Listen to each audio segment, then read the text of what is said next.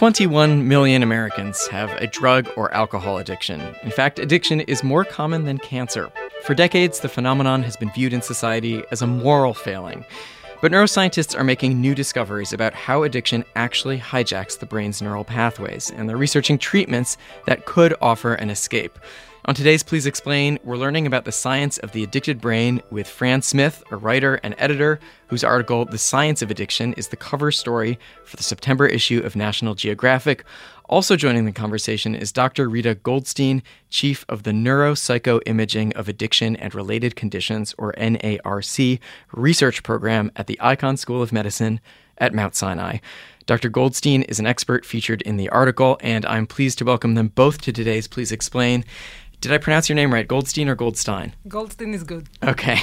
And we invite you, the listener, to join the conversation. The number to call is 212-433-9692. Do you have questions about the science of addiction? Give us a call, share your experience, share what you've learned, and put a question to our experts. And Fran, I want to start with you. You report that drug overdoses are now a leading cause of death among Americans under the age of 50.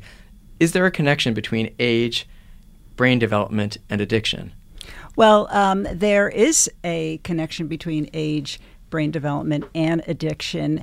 Most people who struggle with addiction at any time in life, most adults really began drug use, heavy drug use, at a young age, as adolescents or as very young adults. And there are complicated reasons for that, and we don't know all the reasons for that, but we do know that the part of the brain that the reward system, a part of the brain that really craves things and is very responsive to rewards, develops young. And the part of the brain in the front of the brain that allows you to tamp down those desires, control those desires, make good decisions, use your judgment, that develops later in life. So there's this disconnect. I'd like Rita to jump in on that. Yeah, definitely. I would like also to mention prenatal influences. So that type of effect, the interaction between age and development, starts even before people are born. And if people are exposed to something like nicotine, for example, in utero, then they have a predisposition for substance abuse later in life, for adolescent substance abuse. Because that's what the research shows. Yeah. Mm-hmm. So basically, as a group, so we're not looking at one individual at a time, but we're comparing individuals, groups of individuals.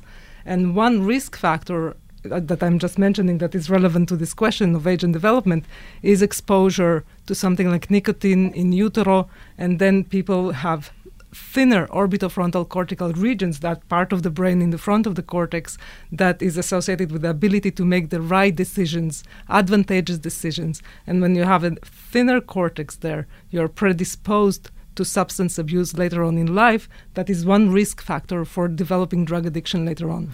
Now, Fran, you begin your Nat Geo article with a really interesting anecdote about a man in Italy named Patrick, who had a cocaine habit on and off for years, and basically was in some ways able to lead a normal life, but it was kind of sapping his life and his ability to do things. And he goes in for rehab hasn't worked, and he goes in for some kind of electromagnetic treatment, and that seemed to be effective. Now, that was news to me. What was the treatment that he underwent, and what do we know about why it seems to have worked? Well, the treatment uses a current to basically change the electrical patterns in the brain. And it's a treatment that's already approved and used for depression and for migraines. So it's not a new treatment. It's new and experimental in addiction. And Patrick was an amazing story because he had a long time, decades, cocaine addiction. And really it trashed his life. He had a business, he had a family, and he lost all of it to the addiction and tried. And his mother heard about this study that was being done and urged him to go, and he was just so desperate that he thought it was ridiculous, but he thought he had nothing to lose, and he tried the treatment, and it is sort of a miraculous kind of story because he's drug free. It's changed his life, and nobody really knows why it works, but there's a theory. They're targeting pathways of the brain, this frontal region, and this theory that it's activating neural pathways that have been damaged, and allowing him to better control the impulses. Now, I just want to say it's an anecdote, it's a story, and this technique and other things that I write about really have to be validated by large controlled studies. This hasn't yet been, but it was a really amazing story. We are talking about the science of addiction, and this is Please Explain, so that means we want your questions. The number to call is 212-433-9692, 212-433-WNYC. Your questions for two experts on addiction, particularly Dr. Rita Goldstein. You work at, I had to study how to say this word, neuropsychoimaging, but that is your area. What is that? It's basically emphasizing the importance to addiction of neuroimaging, so basically looking at brain activity, but not forgetting that addiction has to do with neuropsychological type of characteristics, higher order functions, executive functions, decision-making, judgment, attention, memory, learning. So those are the neuropsychological components we're trying to understand and how they contribute to the clinical symptoms of addiction that have to do with this repeated drug self-reinforcement, craving, binging, withdrawal, and relapse. It's a chronically relapsing disorder. But we're trying to understand the mechanisms underlying this disorder that have to do with neuropsychological mechanisms. We are using neuroimaging tools, so that's the neuropsychoimaging components that we are focusing on in understanding addiction. So your tool is brain scans. That's what you look at all day to try to understand this. Yes, and during those brain scans, we're focusing not only on brain structure, so morphological integrity, gray matter, white matter, but also on brain function. And we can use that we can look at that with imaging, with scans, fMRI, for example, or event-related potentials, EEG, but also outside the scanner, we can gain a lot of information by neuropsychological tools, and those are paper and pencil and computerized tasks of learning, memory, attention, decision-making. All of these then compile into a picture of the psychological profile of an individual that we can then understand how those type of characteristics contribute to addiction and to the ability to abstain or to the propensity to relapse. Let's take a call. Let's hear from Maggie in Morningside Heights. Hello? Hi, Maggie. What's your question? Hi. So I'm curious to know from either of the guests about what's happening at the level of public policy discussions in terms of what is making people so vulnerable to opioid addiction. And what I'm thinking about in particular is there's a lot of evidence now that opioids are involved with social relationships and a feeling of bonding and a feeling of well-being. This especially was from the work of Jaak Panksepp, who did a lot of work in this area. So there are many different components to what generates the addictive mechanism, but I think it's very striking that so many people are now becoming vulnerable to opioid addiction. And it's not just the effect of the external opiates. It must have something to do with people's vulnerability to the relief that they get from the opioids. Dr. Goldstein? Yeah, so I mentioned one risk factor. There are many other risk factors, some of them genetic, some of them environmental influences during infancy and childhood. And that in interaction can create a pattern of more or less vulnerability to substance use and then addiction. But drugs also have direct impact on the brain, that even a person who is extremely resilient still can become addicted later on with exposure to drugs. Now, a concept that is really important in addiction is the fact that people who become addicted, they use drugs not for the high and not for the reward, but actually to alleviate pain. and to alleviate pain of withdrawal or the pain of some kind of an underlying deficit, whether it is in their social interactions or some mood dysregulation, anxiety, depression, many other type of psychopathologies that are self-medicated by drugs, whether opiates or stimulants or alcohol or other drugs.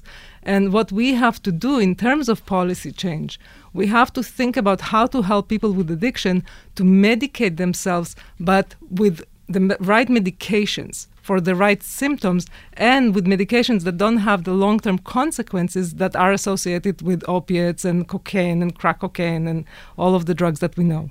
And opiates are among the most addictive classes of drugs that we know of. Is that right? It is the number one drug in terms of the severity of dependence and the harm that it causes. But in terms of relapse, for example, nicotine would be number one drug. So people don't treat nicotine as a drug. Well, it certainly is. Let's hear from Eric in Long Island. Eric, you're on the air. Hey, thanks for taking my call. So I have addiction. I've been sober for a few years, and I've done a lot of research on the epigenetic causes of addiction because I definitely am predisposed. I didn't have a tough childhood or anything, but I couldn't stop using once I started. And so from what I can understand, the number one cause of addiction across all drugs and behaviors is the buildup of delta phos-B, which has a longer half-life than regular phos-B. And I saw that there's a potential to use histone deacetylase inhibitors to stop the production of delta phos-B by increasing other transcription factors in the brain. But this seems to be well understood in animal and human, or not human, but animal models for sure. But I haven't seen any human studies, and I rarely, if ever, hear it from professionals. Eric, what was the name of that substance? Yeah. It was not familiar to me. Delta something? It's not familiar to most people. Yeah. What was the name? Delta phos-B. Delta phos-B. It's a truncated splice variant of regular phos-B, which is a protein that kind of gives neurons extra juice to kind of grow. It's almost like a fertilizer for them. But is that familiar to either of you? Hours. Well, so right now we don't have... so my expertise is in imaging using MRI, but there is also positron emission tomography, and I know there is the development of radioligands that will be able to image this type of proteins, but we're not there yet. But there are some labs that are definitely looking at epigenetics and trying to image it in vivo in the human brain, but it's not there yet. Fran, does understanding the causes of addiction matter to people who struggle with addiction in a special way?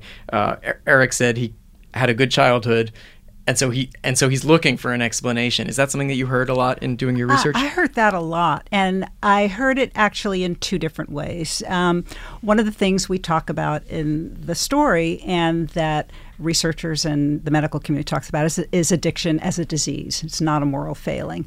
And some people that I talk to actually feel kind of trapped by that it's a disease, so how do you exert free will to overcome that disease?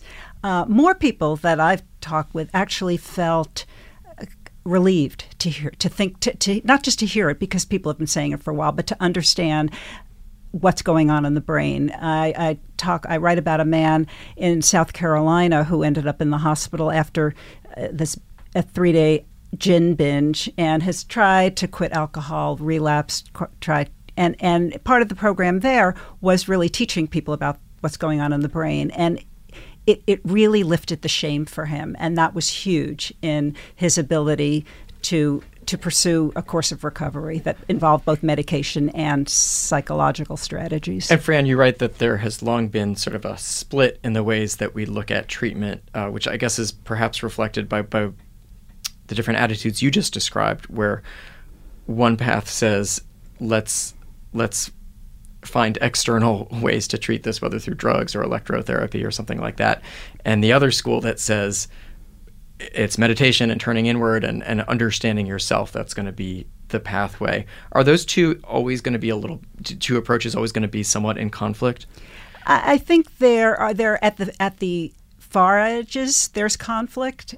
In the middle, it's a matter of where you put the weight. I think a lot of people in treatment, wherever they fall, whether they're on the more psychological end, support group end, or on the medical end, see that we need a combination. Most people need a combination. There still is real resistance, in some treatment programs to the idea that you treat drug addiction by giving people drugs. So that's a hurdle that people are trying to overcome. And actually, I think there's been a shift now with the opioid problem, because it's really, really clear that medication-assisted treatment reduces the death rate. So, people are just really, really benefit from that. You're talking about like naloxone and treatments like that? Suboxone, not just medication to stop an overdose, but medication-assisted treatment like methadone to reduce the craving, help you live your life without being constantly high, and get on with the psychological work that you need to do to overcome the addiction. So to follow up on the caller's question,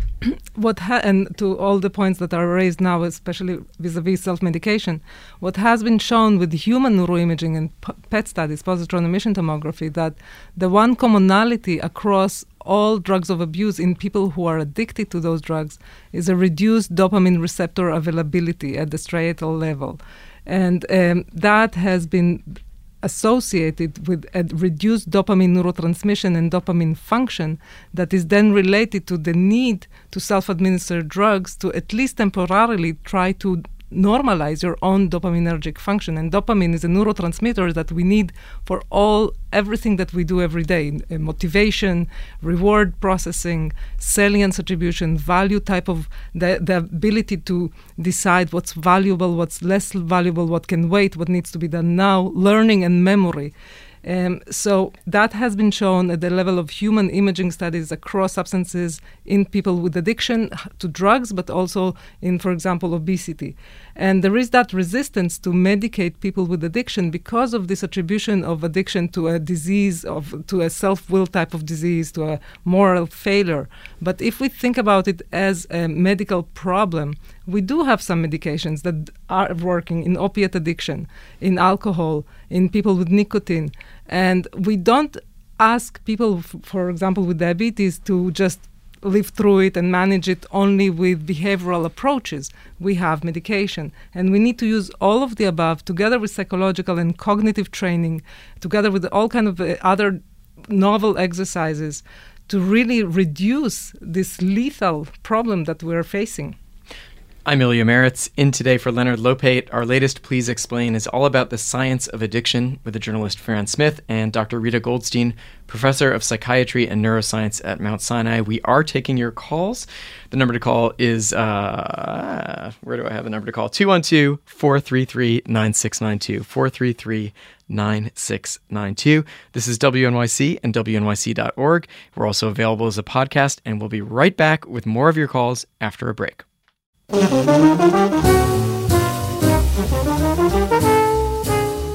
And we are back with Please Explain. This week we are talking about the science of addiction. My guests are Fran Smith, a contributor to National Geographic, and Dr. Rita Goldstein from Mount Sinai. Let's take more of your calls. Let's hear from Jan in New Jersey. Jan, you are on WNYC. Jan, are you there? Hold on, can you hear me? I hear you now. Okay. I was wondering if the doctors think that you can treat anxiety the way you treat other addictions.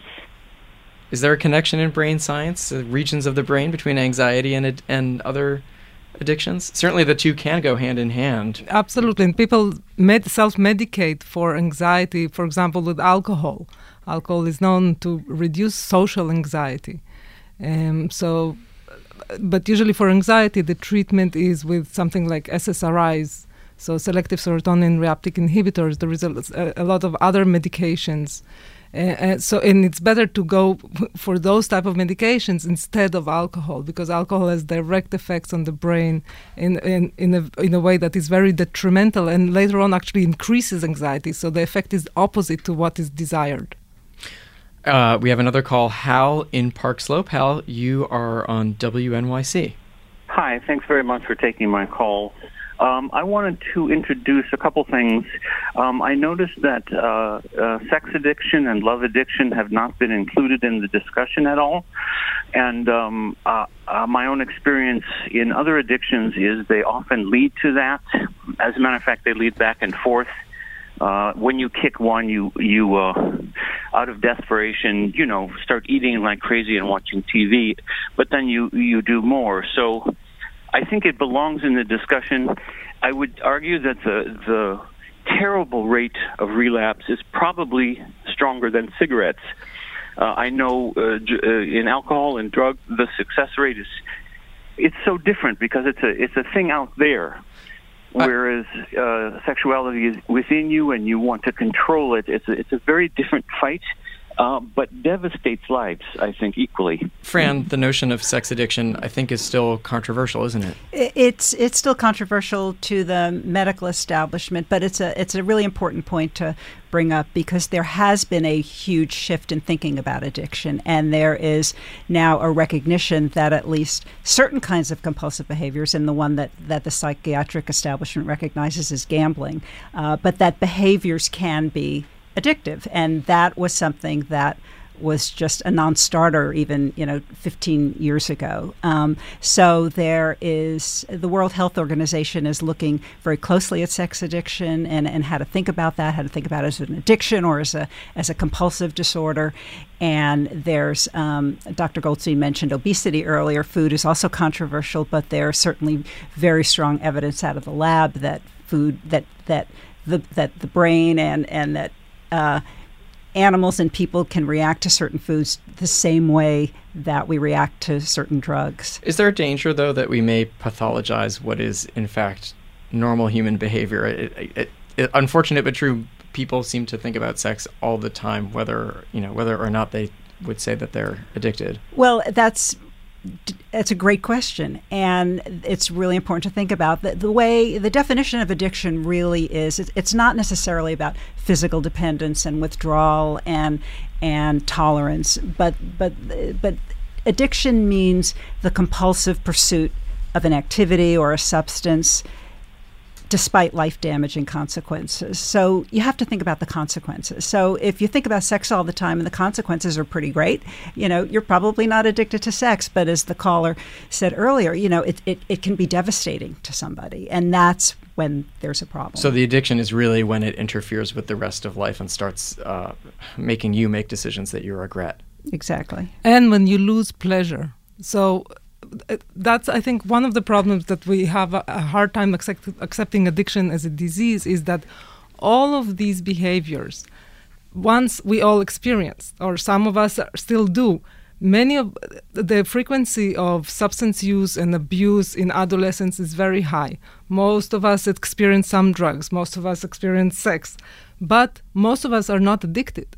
And it's very hard to realize that, okay, because I did all of these, but I did not become addicted, how come other people do become? And it's only a small percentage of people who are using regularly drugs that become addicted. And like Fran was saying, addiction is not about a certain behavior. It's about the compulsive use of a certain drug or a certain behavior despite catastrophic consequences to the individual's life and despite a decrease in pleasure that's derived from either the drug or the behavior. So this is an interesting idea. Are you saying that even, hard drugs, the things that children are warned to stay away from, may not be addictive for most people, that many people could use those drugs recreationally from time to time and not really suffer ill consequences? Statistically speaking, that's the reality. Most people that tried or use or even are occasional users or even use it frequently, they do not become addicted. Statistically, only a minority becomes addicted. Elizabeth is in the line in Washington Heights. Elizabeth, what's your question? Hi, good afternoon. So I have a parent who is 70-something years old. She's functioning, alcoholic. Recently we discovered through surgery she had that she's seriously addicted to opioids. So it's something we talked about, and she doesn't, I guess, how does... Like I said, she's functioning over 30 years. I imagine a lot of people are working. So what is the damage, I guess, to the brain, to the body for someone who is ingesting drugs and has been, and seemingly, they do get on in life. And I know for a fact that, it's compulsive. She has to drink or take drugs, and I don't think it's particularly pleasurable. But Elizabeth, this has been going on for many years of your life as well? Well, many. And what's interesting is I would say that my mother didn't discover drugs till later in life, not as a teenager. So, and it sounds like she is, I don't know if high functioning is the word to use for somebody who's in their 70s, but it sounds like it hasn't, in fact, disrupted her life so much? Not in the ways, I mean, she's to everybody, she's she gets on and she's doing everything that she needs to do and has hidden it very well. But I guess my question is, for someone who is like that, who's definitely an addict because she needs to take it. I mean, she says maybe it's pain or this, and she is managing different types of pains, but I also know just the fact that she's had other addictions throughout her life, that she is an addict. What... I mean, I'm definitely reading the article when it comes out, but... it's out now. It's the September issue of National Geographic. Excellent. Dr. Goldstein, what questions... So Dr. Goldstein, what questions would you have for Elizabeth and for her mother? So basically, I would like to make another point, and that's of dependence. 2 points. One is that of dependence. So people who use certain drugs develop dependence on opiates, for example. So if you have some kind of a car accident, you go to the hospital, you are exposed to morphine, you become dependent, and you can see it by the fact that you need more and more of the dose to achieve the same alleviating effect. So you develop tolerance, and if you discontinue it abruptly, you will develop withdrawal. But that type of dependence on the drug is not equal to addiction. And I explained how addiction is different in terms of the catastrophic consequences and the loss of pleasure that is associated with addiction. Having said that, sometimes there are very gray areas. And how do we define addiction? How do we decide if that person is actually addicted or dependent? If there is definitely dependence. We all are dependent, or many of us, on caffeine. Many of us use drugs to alleviate anxiety, depression. There is definitely dependence there too, but that actually enhances our function. It helps us. But I'm not sure case by case. If there is a concern, and enough that there is a concern, I would definitely go to get it evaluated. Fran, did you want to jump in? Did you have a point there? No, I think that was a really important distinction to make, and it was actually something that took me a while to get my brain around, is the distinction between dependence and addiction. And we can still take your calls. The number to call is 212-433-9692, 212-433-9692 with your questions for Dr. Rita Goldstein and Fran Smith.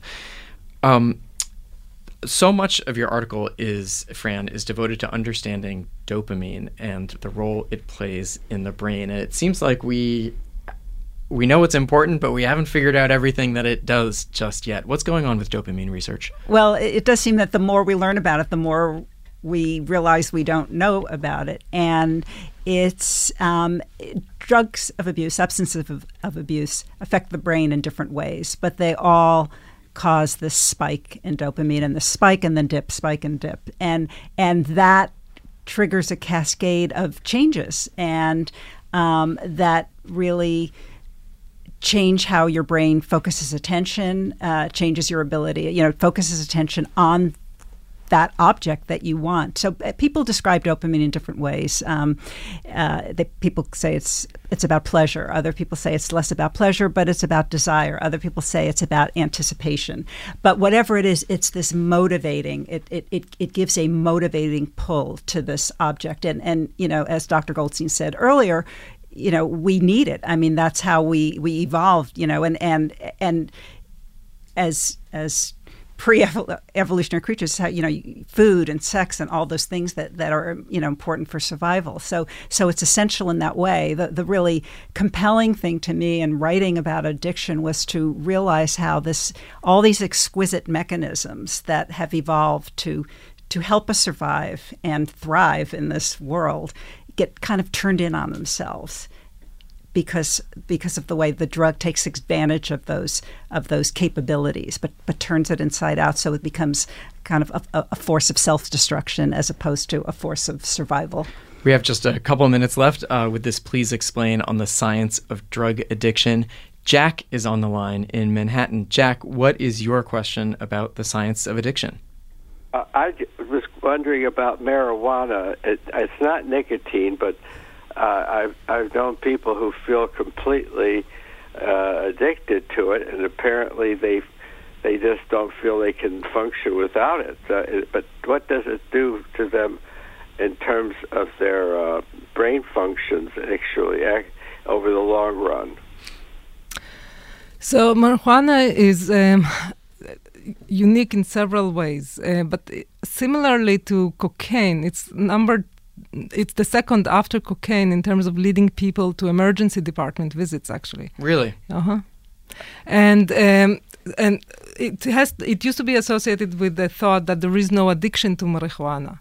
Because it's very widespread, people usually don't feel the withdrawal effects. There is a perception that it's mild.